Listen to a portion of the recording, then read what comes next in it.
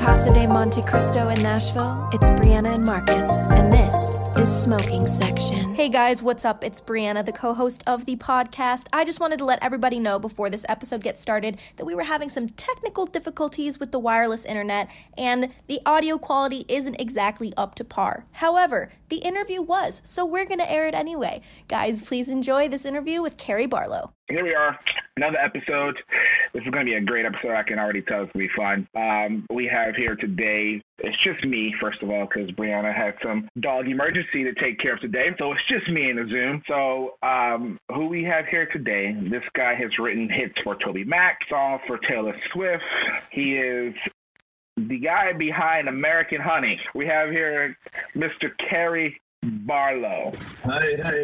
Thanks for having me, man. Hey, how you doing, buddy? I'm good, man. I'm just praying all these technical computers and microphones and everything's going to work today. So that makes two of us. It's been one of those days, so that makes two of us, and hopefully that will not be an issue today. Oh yeah. We're not gonna put it out in the world. We're not putting it out in the world. We're not gonna put out the bad vibes out. We're gonna keep it positive here. Keep it positive. So what's been going on? You're not in Nashville. You're where? In Alabama? Yeah, man. I'm in South Alabama, in Orange Beach, Alabama. Me and Hillary and our baby, we decided to come down here. My in-laws, Hillary's parents live here. So, man, we just decided, you know what, if we're kind of going to be sticking around the house for a while, we should go be by the water. Yeah, be near the water. And so, I mean, I love Nashville, obviously, and, but it's been cool to be down here. Like, we're fishing and getting in the boat, taking rides, and got a swimming pool down here. So it's kind of hard to leave that right now. But, yeah, we've been down here for like 2 months, so. Yeah, I was just telling you before we started recording, I'm going to visit some family in Virginia. My grandmother doesn't know that I'm coming, but part of me is like, oh, maybe I shouldn't go, and then just kind of like relax, because it's like with everything going on, it's like, oh, do I really want to make that drive? And I haven't been around anybody, but if I were to have it, am I going to really risk, being around my grandma? It's like, I really wish I hadn't told my aunt that I was going to come. Yeah. Now you're like, oh man, now I got to go. I got to go. But no, I feel like it's, because I have a co-host, the Stormy Warren Show. She's in Alabama as well. I feel like it's going to be kind of a blessing to kind of get out of town and get away and just be able to relax. That's a lie. Yeah, I'm not relaxing with family. You can't ever relax with family. No, trust me. I know.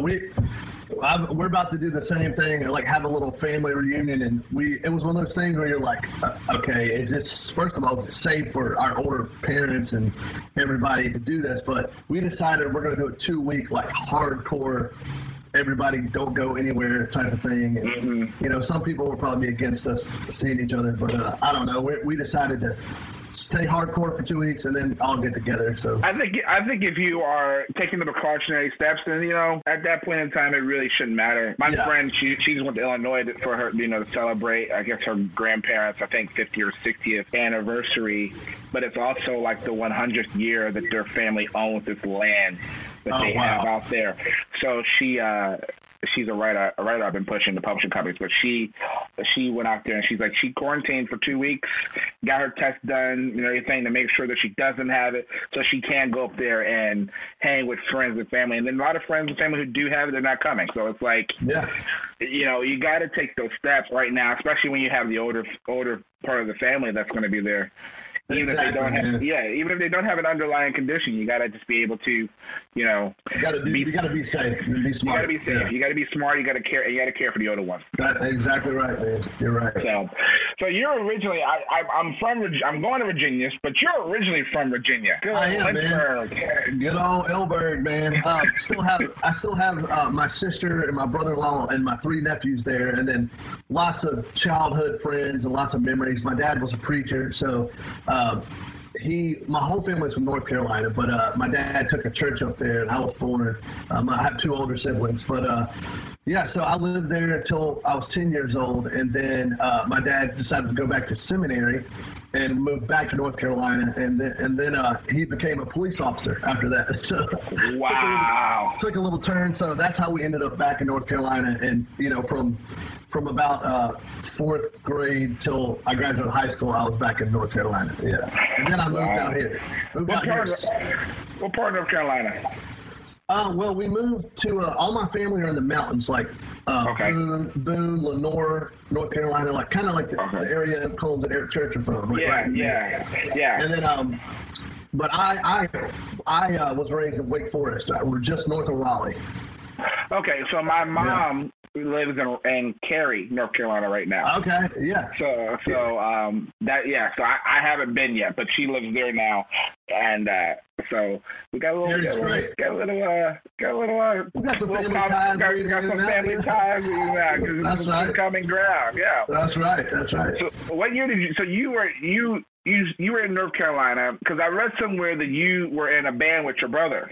I was, man, and it's so. I'll tell a quick story about that. So, in high school, man, I mean, I was just, all I did was want to play guitar and want to be around music, and like I was raised in a family where we sang gospel songs and stuff like that. But I learned, found out rock music, and because my older brother had been in rock bands since I can remember, in different bands and stuff. And about my junior year of high school, we kind of started talking about how I could join the band, and I had just been practicing and playing, and I mean, even to the point of where he was sending me music, and I was learning lead guitar parts, and like I'd been writing songs, but not seriously, especially back in the early 2000s, late 90s type of thing. But really, I just was focusing on choosing on music and playing with it and learning classic rock guitar riffs and different things like that. But when there was starting to get to serious talk of like, dude, I want you to join the band, and I just wanted to be in Nashville so bad, and kind of follow my brother's path, And I knew I had a passion for music and that I wanted to do it, but I didn't know it would turn out to what I'm doing now. But so it worked out, man. Right after I graduated high school, literally the day after I graduated high school, me and my mom packed up in a giant truck, and literally just like on a whim. My parents were divorced at the time, and we just, my dad stayed in North Carolina, which obviously great relationship with him still, but we decided we would just go, just kind of on a whim. And she got a job there, and we got like a 2-bedroom apartment. And I literally 2 weeks after I moved to Nashville, I was on tour in Europe with my brother's band. It was crazy, man. I mean, you're talking about nerve-wracking. Wow. Yeah, it was crazy. And I think my parents felt good about it because I was with my brother. You were with your brother, yeah. That makes a lot of sense. There's no greater love and no greater support than your family. That's right. And when you have that when you have that foundation, that's a foundation that I feel like everyone should have. A lot of people aren't blessed with that, but some people, that's the foundation everyone should have, where that at the end of the day, your family has your back no matter what. Exactly, man. And that's a pure example, right? That's a prime example of that right there. Totally, man. And my dad and mom, both of them were like, man, follow your dream. You and your Nathan, my brother, and we had a good ride, man. I mean, we ended up touring in I don't even know how many countries. I mean, we went to Europe when I was in the band probably 11 or 12 times, played huge festivals, 20,000, 30,000 people. We got to tour with Velvet Revolver, with a bunch of bands, signed with Rick Rubin, put out a record on American Recordings and Sony. Yeah, it was crazy, man. Wow. So that part is left out everywhere. yeah. Well, it's crazy. Like, you got to really, I guess now because it's been so long, you got to kind of do some digging. But there's some pretty funny pictures. So I look way different. I'm about 40 pounds skinnier and a baby face, no facial hair. Yeah. But, man, that's kind of what started it all. And in that band, me and my brother wrote most of the songs. We had some co-writers here and with our drummer and bass player. But I just always had a passion too for like just creating with other artists and other writers and being a part of not just what we were doing, but just kind of want to get the creative juices flowing. What, like, even if it was at the time, country felt, I mean, being from the South and my grandparents and even my parents, we always listened to country, a lot of classic country and 90s country, but there was also a lot of, like I said, gospel roots in there. There was everything from the Beach Boys to the Beatles to Elvis Presley, a lot of different stuff trickled in there. So, but yeah, man. So as we're in the band at early ages, I think in my early 20s is where, again, we came from the CCM world. Like, my brother was in an old Christian band, and so we had a lot of the Christian music ties, and that's how my brother went to Liberty, and my sister did. So they knew Toby Mac and Michael Tate and Kevin Max from DC Talk, and it just kind of flew. My relationship with those guys turned into me getting a publishing deal with Toby. Toby signed me, and it started out with me just playing guitar. He would hire me to play guitar on his records. So I wasn't even writing. Like, I was just like, I mean, at a young age, they would call me and be like, dude, we want you to come play on this song, and da-da-da. And that's how my relationship with Toby started. Was he obviously knew my brother, and they had played shows together and stuff. But as far as him, kind of seeing that there was something there or whatever, and started playing, and then that turned into us co-writing together with Jamie Moore, who is from that world that now is writing country hits too now. It's a small world, man. It's crazy. That's a small world. And Jamie Moore still plays in church, Oregon. Oh, and if you get the time to go see him at Temple Church, it is unreal. It is unreal. I've seen it. So I went there and not realizing that he was the organ player there, and I'm like, I'm sitting there, and I'm like, is that Jamie? And I texted a mutual friend. I'm like, does Jamie play organ in his church? And he's like, yeah. And I'm like, oh my god. So it doesn't matter how much success you have, you always go back to that foundation. Man, you go back to the roots, man. All the time. Like, you stay true to your roots. So that's great. You could try to run from it too. You ain't gonna get very far. You're not running from that. Trust me. It's in your soul, and God's got that heart. You ain't going nowhere. You ain't going nowhere. You're not going anywhere. So here's my question. So you joined with you got signed to Pub Deal with Toby Mac. Who are you? What PR are you with right now? Are you with ASCAP? I'm actually in the beginning, in those years, the EMAC Goatee years, I was with ASCAP. Okay. I ended up. So I was signed to Toby for 3 years. I'd always wanted to put my feet in country music. I didn't know exactly what that meant, but like I said, and country music was shifting. Like I said, I loved all the classic country, the Johnny Cash's to the George Straits to all that. But as country was kind of shifting a little bit sound-wise and different things, I just kind of took a risk, man. It was like, I'm so grateful and thankful for all these years, but I wanted to see if I could publish it, potentially get a country publishing deal. And so that's when, at the time, my record, the Lemon Halo album, had come out, which was a pop rock album. I had this Christian music stuff going, but I wanted to see if I could, throw another curveball and Jesse Frazier found me and took me to Bob Doyle at Major Bob, Garth's manager, and man, I was signed there for 10 years. It's crazy. I didn't realize you were signed there that long. I knew you were signed over there. It's amazing how many people. That's one person I definitely wanted to show is Bob Doyle, because it's amazing how many people he's actually touched as far as, you know what I mean, as far as career wise, and had a finger in their career.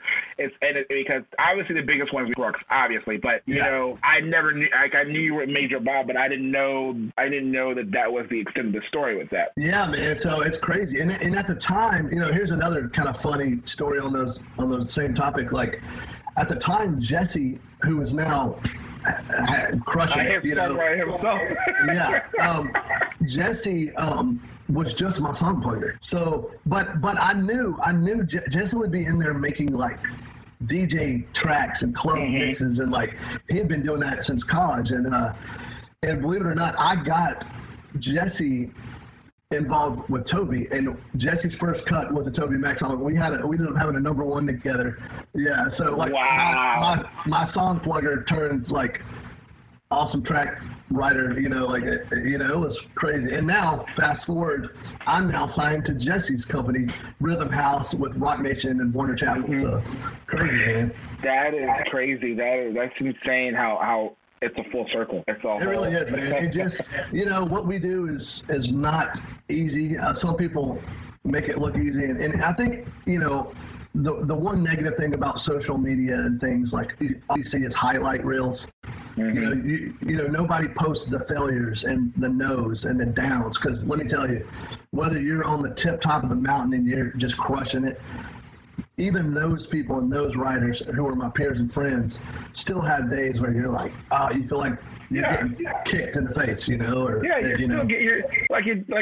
think Tim Nichols said that as well in one of the episodes we're going to have. A guy like Tim Nichols, he's still getting big artists saying no to songs that he gets pitched, that he's wrote. Absolutely, man. So, guys like you and Craig Wiseman and Jamie Moore and things like that, it's like, it's still, people have to understand that there's going to be a daily basis. You're still getting told no. You may have, you've just been blessed, and I would dare to use the word lucky, but you've been blessed to be able to have the hits and the cuts that you've had already. Absolutely, man. And it's still like, it gives you a drive. Like when you get a little taste of a success, you're going to want to keep going. And then, but also, I think a big thing is being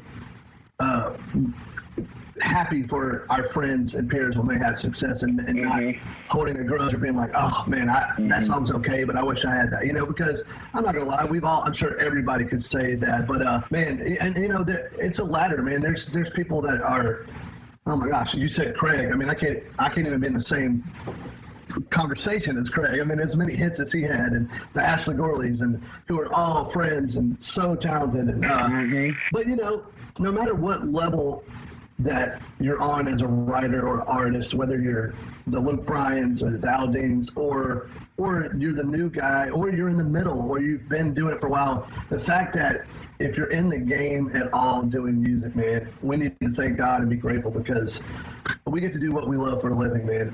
And right. And I know there's those struggle years where it's so hard, and even in the radio side, like yourself, man. I mean, I'm sure you've got a crazy story, like of how you got to where you are, Yeah, it's definitely for me. It's definitely been. I mean, my story has been like 10 years in the making, which is crazy. Oh, absolutely.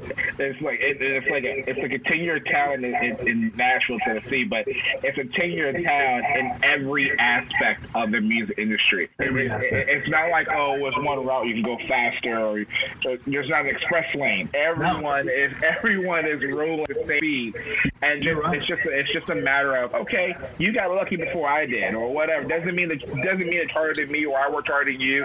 You just happen to get lucky before I did, or meet the right person before I did. Yeah. That's all fine, well and good. Exactly, totally, man. Or like like you said, somebody's older and they've been here before you, so their path is going to look different. It's the whole game changes, man, as you know, year to year. It's like, I mean, it's crazy.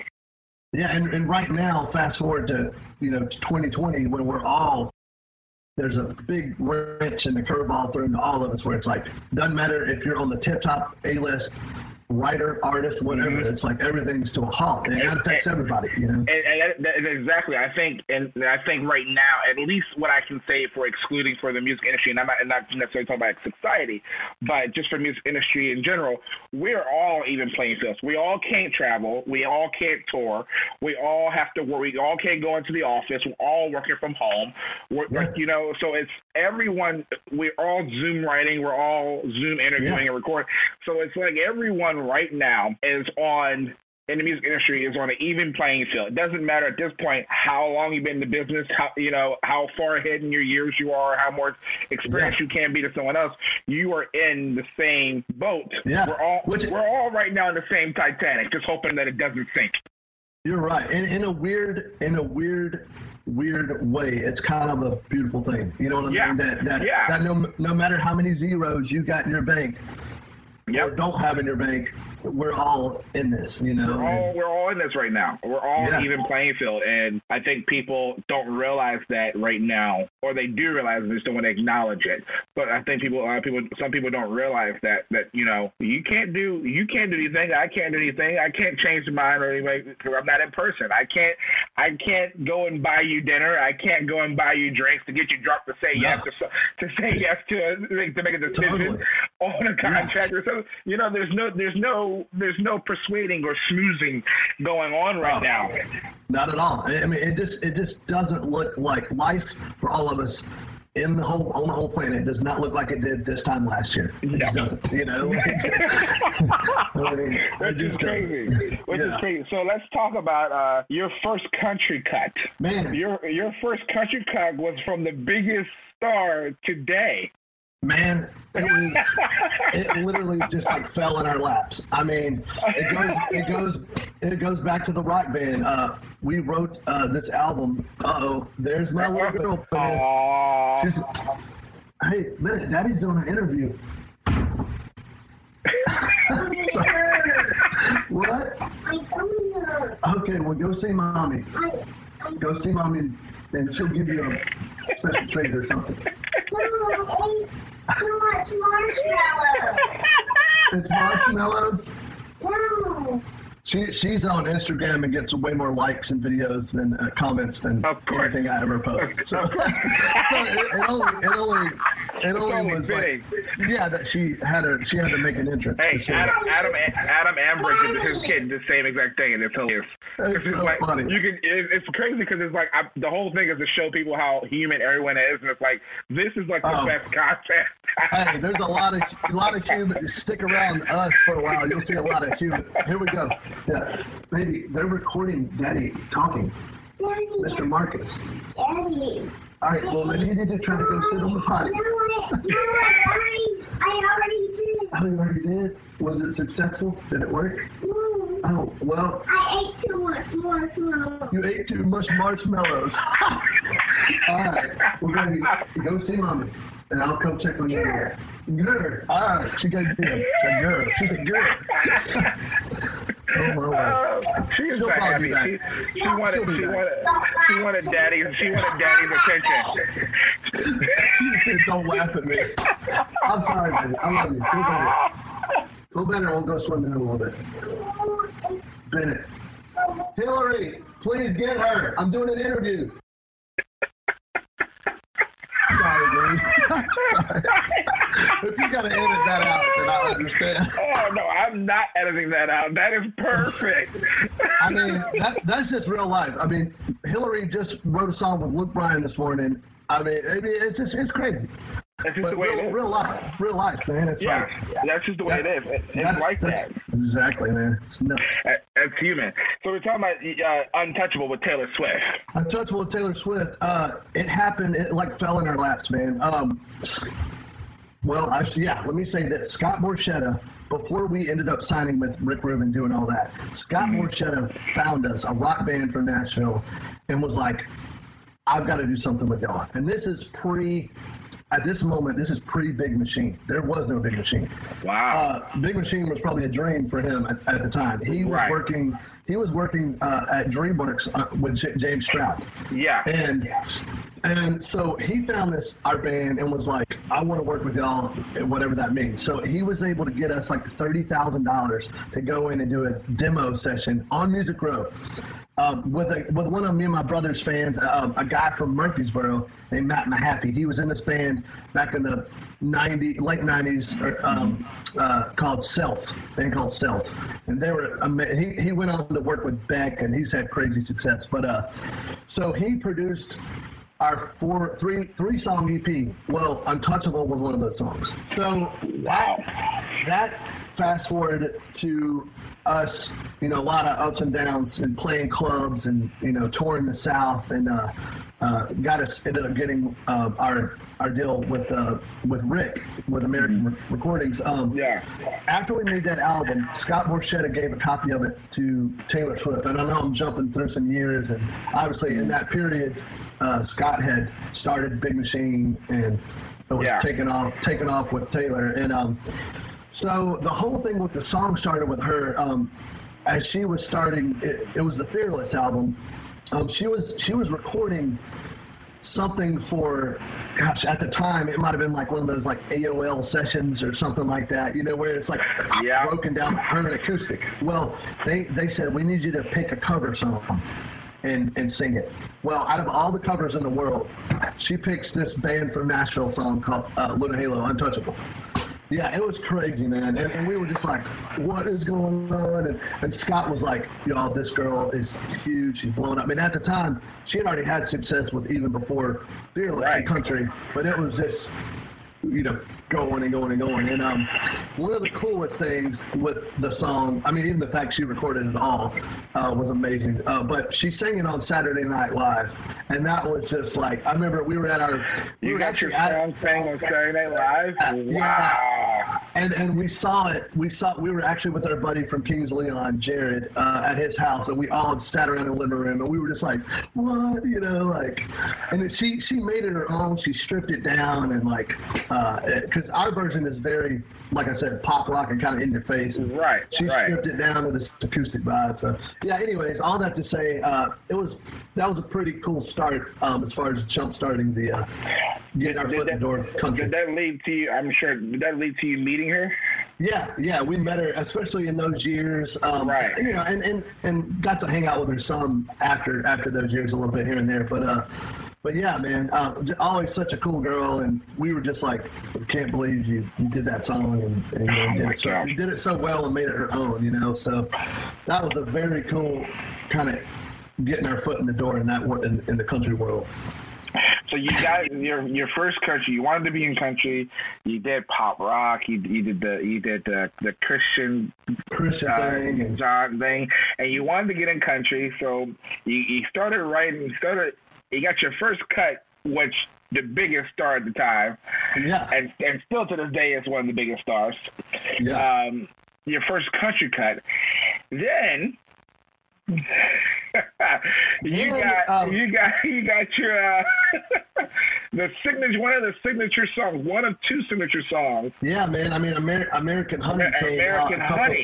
A couple. I mean, my first 3 years of being Major Bob, those songs. There was a couple, you know, smaller things happening in there, but yeah, Lady A. I mean, it was right off the success of Need You Now. The album dropped, and that song just put them all over the world. I mean, literally, and I got to give credit to Mike Doyle, Bob's son. He was also my song plugger at the time. He walked a copy back before you had MP3, really. I mean, I guess they were around, but he walked a copy of a CD of American Honey. The demo we made, me, Hillary, and Shane wrote that song in Gatlinburg, Tennessee, in one of those cabins. We did like a 3-day writing retreat. Right. It was snowing outside, and you know the title came from the bottle of whiskey, that Wild Turkey.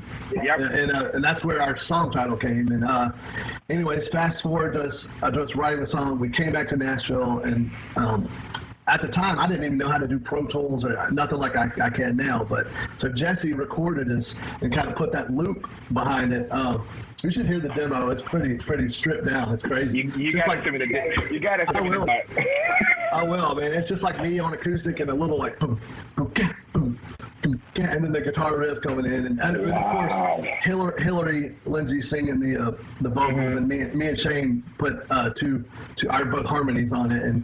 But anyways, Mike walked into the studio to Paul Worley, and Charles was like, "What is this?" You know, and so it's crazy, man. It's one of those things where we knew they were cutting at the time, but man, when something works out like that, that's not planned, and it just all works out. The fact that we did that demo in the back of Major Bob, Mike walked the CD over to Charles and Paul, and they flipped out on it, and then also the timing, like I said, of being right after Need You Now, and man, it was a blessing, man. It's crazy because it's not, you know, it's one of those songs now where, you know, they cannot leave the stage without singing that song. Yeah, I mean, it's crazy, and you know, still to this day, you know, seeing them play it live and hearing everybody sing it, that just never gets old, no matter what song you've written that's gone to do something. I mean, it's the best feeling, you know? Yeah. It's that's definitely an evergreen song, and it's definitely gonna be around for a long period of time. You know, Man,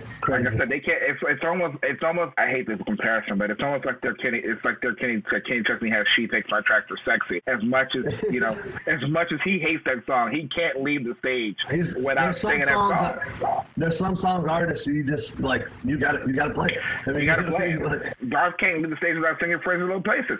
People would be like, what? You know, it'd be an uprising. Yeah, like that's when a protest's gonna start. Yeah, exactly. Crazy. You know, man. you just can't. So let's start the day you found out that went to number one, because that was your first. Was that your first number one hit? In country genre. In country. Yes. Yeah, man. I mean, dude, it was. I mean, I'm sure I was crying and freaking out, and especially the first time I heard it on the radio, and then, you know, watching it climb the charts and be like, this might work, you know. And I think it was a couple week number one too. So man, yeah, it was just, and the fact that it was with my friends and with Hillary, who now, you know, fast forward is now my baby mama. Is that your baby mama? Yeah. I mean, it's crazy, and we've gone on to have some other songs recorded that we've written together, which has been cool. And Shane's so talented; he's done a lot of killer stuff. But man, anytime you get to write a song with your friends, and that it goes on to have legs, man, it's the coolest thing, man. It really is. Yeah, with your friends and with your wife, it's. I mean, I can only imagine. What I would love to see is a Tim McGraw and Faith Hill love song cut that was written by Carrie Barlow and Harry Lindsay. Hey, I would love that too. So let's keep putting out there. We're gonna put that in the universe. Put that out there. I love it. I know for a fact some of Tim's team members actually listen to the podcast. So when you do listen, maybe you can pass that along. Exactly. Hey, we're gonna keep that in the back of our minds for sure. Yeah. That's definitely something that needs to happen. So with all the genres you've written, how has your process? Because I'm sure there's a different process for each genre. So how does it differ from each genre? Man, honestly, I mean, I think there's a different process for each day. Literally, like this genre, I think each day is different because, to me, different combos, when you mix different people and different talents and different people are going to do different things and be better in certain areas, and that's going to be able to pull something out of you, or you give them something that might feed them. Like, for instance, you know, if you're writing with a guy like Tom Douglas, we're going to let him control the lyrics that day. You know what I mean? Like, dude he's not even a poet. He's a wizard. I mean, he's a wizard. He's a lyrical wizard. So we're going to do what we can musically and melodically to support and offer up some lines and dish out what we can to inspire somebody like that. And I'll use him as an example because I've been in that situation with him before. But he's gonna, and there's going to be other days where, you know, somebody's going to, you know, if we're writing a song today, you might throw out this title, and I'm like, yes. I mean, I didn't have any titles or whatever, and where I might play a guitar riff that you're like, you might just start singing this melody that's beautiful and fits that vibe. So, I think that goes along with all genres, man, whether it's Christian, pop, country, anything. I mean, even the song I wrote yesterday, you know, we listened to several tracks that were finished. I wrote with Jesse and a girl named Sasha Sloan, who is a brilliantly talented pop writer, but also she can dip her toes everywhere too. Right. But it was one of those things, like, we listened to, some days you listen to a bunch of tracks and then some days you throw out titles, and it's all different, man. But I think in general, and what I've experienced for myself, whether it's a Nick Jonas camp out in LA or a Nashville session or a Christian session, they all kind of go hand in hand. And even though musically it's going to sound different, or lyrically, it's still, the process is going to be one way or the other, A, B, or C, you know. Like. Right. Do you think that this is probably going to be a stupid question, but do you think that it is beneficial for people to be able to not just seclude? Because I know there's a lot of writers who go and do this, seclude themselves just to one genre of music, and it may work for them. It may, you know. But do you think it's a smart idea to be able to dabble? I personally think it is. What's your input on it being you should have the ability to be able to write any genre? Man, honestly, my favorite thing is putting people that on paper make 0 sense. I mean, literally, like, put me with a rapper and I guarantee you we're going to have fun. I mean, something cool is going to come out. It might not be like the hippest thing on the block, but it's going to be left of center and different. You know what I mean? Or put mix a Christian artist with, what Chris Tomlin just did with this Christian album. Okay? Yeah. You know, or there's all kinds of things where you put a country artist with a pop artist. I mean, shoot, Lil Nas X and that whole thing. Billy Ray. Yeah. I mean, like, I love, if you're a fan of music and just love being creative, I think it's better to be wide open and do things. Obviously, I think people are going to have their areas where they probably fit better, but every now and then, man, it's good to just shake it up and try something new, try something different, try writing with a group of people that you might not either want to or it doesn't make sense, but you never know, man. A lot of times there can be some cool stuff that come out of it, even when on paper it doesn't make sense. That's a great mindset, because I feel like there's a lot of, and I feel like there's a lot of writers who, and I get why, but I feel like there's a lot of writers who stay within a certain circle and only write in that one circle, as opposed to taking the time. Like, I know Tim Nichols takes the time and actually write with new artists and new writers and things like that. But I feel like there's a lot more. I feel like he might be one of the rare gems that do that. Yeah. Instead of they just go and just, a lot of writers just go and just write with their level of writers that are successful, instead of, hey, let me go to some new writers, some that may not have a pub deal, some that do have a pub deal, because something might come out of that. I think that's the thing with Tim Nichols and yourself as well. You've gotten to the point where it's like these new up and coming writers, they may have a twist on something. They might have a fresh view or a fresh melody or a fresh lyric that's like, whoa, that's cool. I haven't heard it said like that, or I haven't heard a melody vibe like that in a while, or whatever it is, Yeah, because I mean, to be honest, every new artist that has a song that breaks out, somebody took a chance on them. I mean, you know what I'm saying? There's somebody who said, you know what? Unless there's an outside song that somebody heard a hit and they're like, oh man, I want to do that, which that still happens, obviously, which is awesome. But somebody believes in somebody, when there's a Sam Hunt or there's a whoever it is, somebody's going to give them a chance. If it's a successful person, a publisher or a producer or a writer or someone or a label person, it's not always going to be the ones on top all the time, because unfortunately, just like sports, there'll be a day when the tip top can only be Michael Jordan for so long. I mean, no offense. I mean, you're still Michael Jordan, but your time has gone. Your sunset has happened. You've done there. You've left your mark on the world, and it's been amazing. But here comes the 20-year-old, or less. Yeah, 18-year-old. Exactly. No, and that's crazy, because I'm pushing one of these writers now, and boy, I can tell because I'm also still learning the publishing side of things as well in this industry. So because I've done just about everything but management and publishing, but I'm still learning it myself. But trying to get her into these bigger rooms, not even just bigger rooms, but just someone who has had a little success, because she's had some cuts, but it wasn't with major artists, but just to get into a little bit of success where, maybe someone has a cut with a Mickey Guyton or a Jimmy Allen or a Lady A, or, something along those lines where it might not necessarily have been a single, but it's a cut. Yeah. And it's even tough getting people in the room that way. Oh yeah, it is, man. I mean, it's almost like, okay, somebody in the music business they've gotten in the circle. They're accepting. So now I almost feel like there's a natural like wall that starts being put up that you're like, okay, we're not going to let them in just yet. Let's see if they start making some waves, and then we'll start opening up the door a little bit and being like, come on in.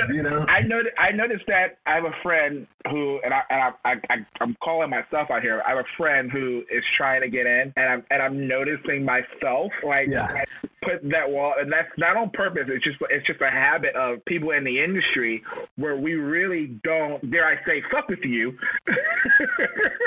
Yeah, I mean, that's right. Yeah. Until like you have a buzz or just you've proven yourself to be in the community with us. You're exactly right, man. I mean, I see it all the time, and I have been on the outside. I've been on the outside of that wall. Yep. And I've been on the inside of the wall as well. I've been on both sides, and I think it's a matter of everyone just trying to. Let's see how hard you're going to really work. Like, because if you work as hard to get your ass in, then that means you're going to work as hard to keep your ass in it. Exactly. And here's another thought. Once you're in that first level wall, there's about 1,000 more walls. You have to go through. There's walls I'm still trying to get in that I'm like, man, come on. Let me just, me, we're friends. Let me get in there, Yeah. No, exactly. Because the walls don't stop. It doesn't matter. Don't stop.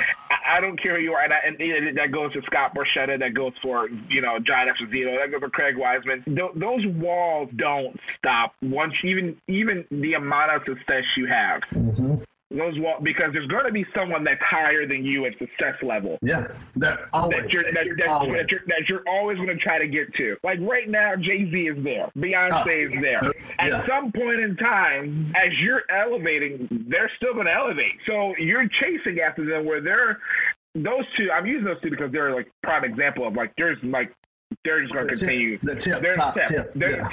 They're going to continue elevating, and they're going to continue being there for God knows how long because they're kind of untouchable. No pun intended. Right now. But there's a natural thing where you keep your people close. And you don't let people in, whether that's Jay-Z or Beyonce or your label or radio or an artist. You're right, man. You're totally right. Exactly. But then once you're in the community, we're a family. You're right, man. And it could be very frustrating to be outside of that wall and be somebody listen to this demo or put me on the radio or give me a job or whatever it is in the music industry. I mean, golly, I can tell you. I mean, and like we said, there's even when you're in, it's still a ladder. It's still a climb. You're still knocking down, trying to knock down the bricks and like get your song listened to, pitching songs on artists. I mean, during quarantine, I'll be honest, I directly pitch songs and ideas to artist friends, and it's like crickets. And you're like, dang it! Like maybe I shouldn't have sent that song. Maybe that song sucks. Or like maybe they were on a fishing trip or hanging with their buddy or their family, and I shouldn't have sent. You get in your head about stuff. But man, sometimes you got to take risks, man. Take chances because no matter where you are, like you said, on your success level, whether you're at the tip top of the mountain, you're still gonna hear. You're still gonna hear no, and you're gonna hear no. Yeah, and things aren't gonna work out like you hope for, and but you can't give up, man. You got to keep rocking. Got to keep rocking. You got to keep rocking. So as we're wrapping this up, here's my question for you. You've written a lot of songs. You've had number one. I mentioned American Honey. What I didn't mention is that you've written Where It's At for Dustin Lynch, and you've written It Doesn't Hurt Like It Used to, Billy Currington, which I didn't know until I researched on you that you had wrote that song because I fucking love that song. I feel like Billy Currington is a very like radio friendly. No matter what he puts out, it's going to eventually go number one. If it doesn't go number one, it's at least going to catch on. Everyone's like, oh shit, this is a good song. He's such a good singer, man, and he's become a great friend. And I'm still, man. The guy's got an awesome life because he'll come on when he wants and make waves, and then he'll literally, no pun intended, he'll be riding the waves. I mean, the dude loves the beach and the water, but still can be in the music industry and work hard when he wants to, and then he can take off and go to Hawaii and chill at the beach where he lives in Tybee Island too. It's awesome. It's amazing how, you know, that's kind of a longevity career for me. At this point, with 11, 12 number ones. Oh, easily. You know, easily. You know, as an artist, and a lot of people, just to get the first 10 number ones are bust out on the road, busting their ass. And that's not saying that he's not, but he like you said, it's a come and go thing. He's got other passions, you know. And I respect that. His world doesn't just revolve around. Yeah. I gotta have hits, and I gotta have. The dude lives his life. Yeah. I mean, and a lot of people just getting. I'm watching a couple of friends, you know, try to get their first number ones or their third number ones or their fourth number ones, and it's just like you're out busting your ass nonstop. Like this has to be your primary blood, sweat, and tears. Yeah. This has to be 24 hours a day, you know, and with him, it's like, here's a gem for you. Go ahead and play that if you want to. You're right. Go ahead and spin that. If you don't, cool. If you don't, but then he'll drop one on you and you're just like, oh my Lord. And it's just like, you know, slow burner. That's the thing about it. That's why I'm like, if you want to make money, get you a Billy Currington head, because one, it's going to be on the charts for a while. Slow burner. But two, it's going to definitely get you a number one hit. Crazy, man. Your royalty check is going to be up there, you know. So what has been your favorite song to write? Oh my gosh. Because these are like your kids. Songs for songwriters are like your kids. So do you have a favorite child? That is a very hard and tricky question. Honestly, I mean, there are songs that are like, that just come out in the regular, just like meet at a Nashville studio or one of our writing rooms and knock them out. And those are great. And they go on to have some success, whatever that is. But the ones I think that make waves that have some kind of story, like whether that be like maybe we were sitting on the back of a bus in the middle behind, you know, I mean, Raised on Country for me was one of those. We were in St. Augustine, Florida. Me, Corey Crowder, and Chris Young for a weekend, and you know, that song. I thought the song was just, the whole thing was so special because we were on Chris's tour, and literally before sound check, you know, but that morning he wakes up probably 10 or 11. We start writing, but you know, he's got to be done so he can go meet and greet and you know, sound check and this and that. And so we start writing, you know.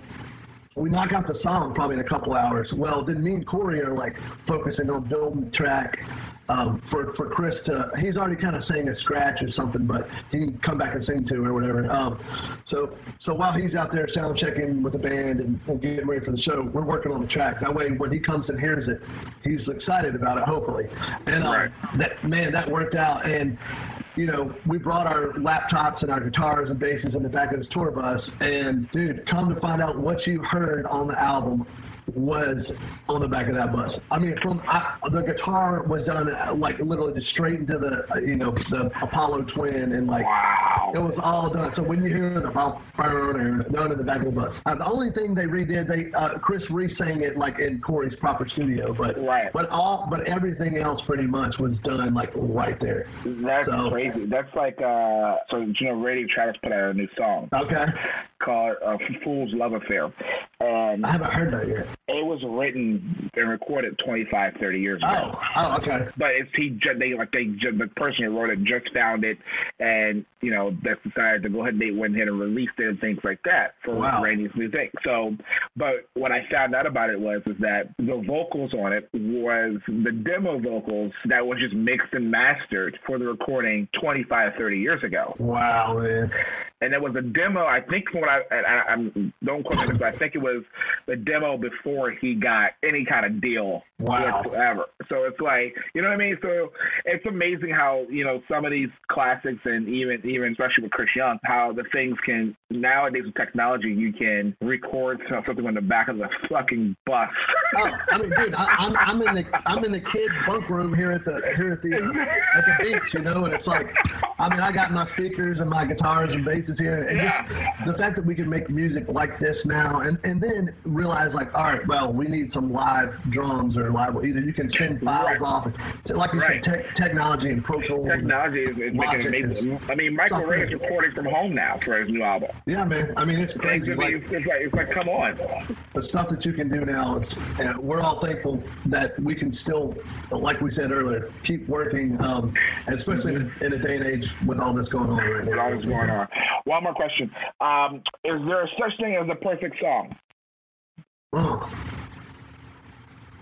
Golly, I mean, because you always try to, to up the ante. So as you up an ante, is there a level that you're trying to hit, that you're trying to get to? I mean, I'm not gonna say I've ever been a part of a perfect song, because especially with people's opinions, like there's some people that might hate everything I've been a part of or whatever. Right. But I have taste of songs that I wish I had been a part of that I think are perfect songs, 100%. So, as far as me like thinking you can go and write the perfect song, I don't think it's a mindset like that. I think a beautiful song that you believe in, you and your co-writers believe in it, because that's the thing with songs. It has to start with you and your co-writers.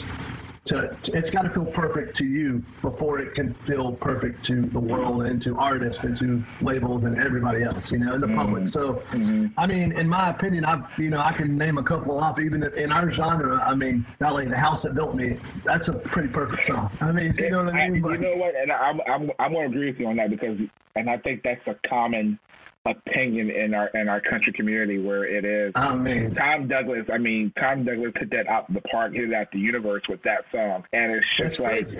Him and Alan Chaplin. Yeah, it's crazy. Yeah, it's like everyone. That's a song that everyone can relate to. That's a song. That's a true country song. Just so descriptive. And the thing about it, it relates to every single one of us. Every single one. So I mean that's, and then of course I think we can all go through every genre, whether it be hip hop or pop or gospel or soul or blues, and name those songs that I think the ones that reach people and touch people and speak to them. There's a lot of different definitions of a perfect song, so there's a ton of them. But all right, well, it's been great. Man.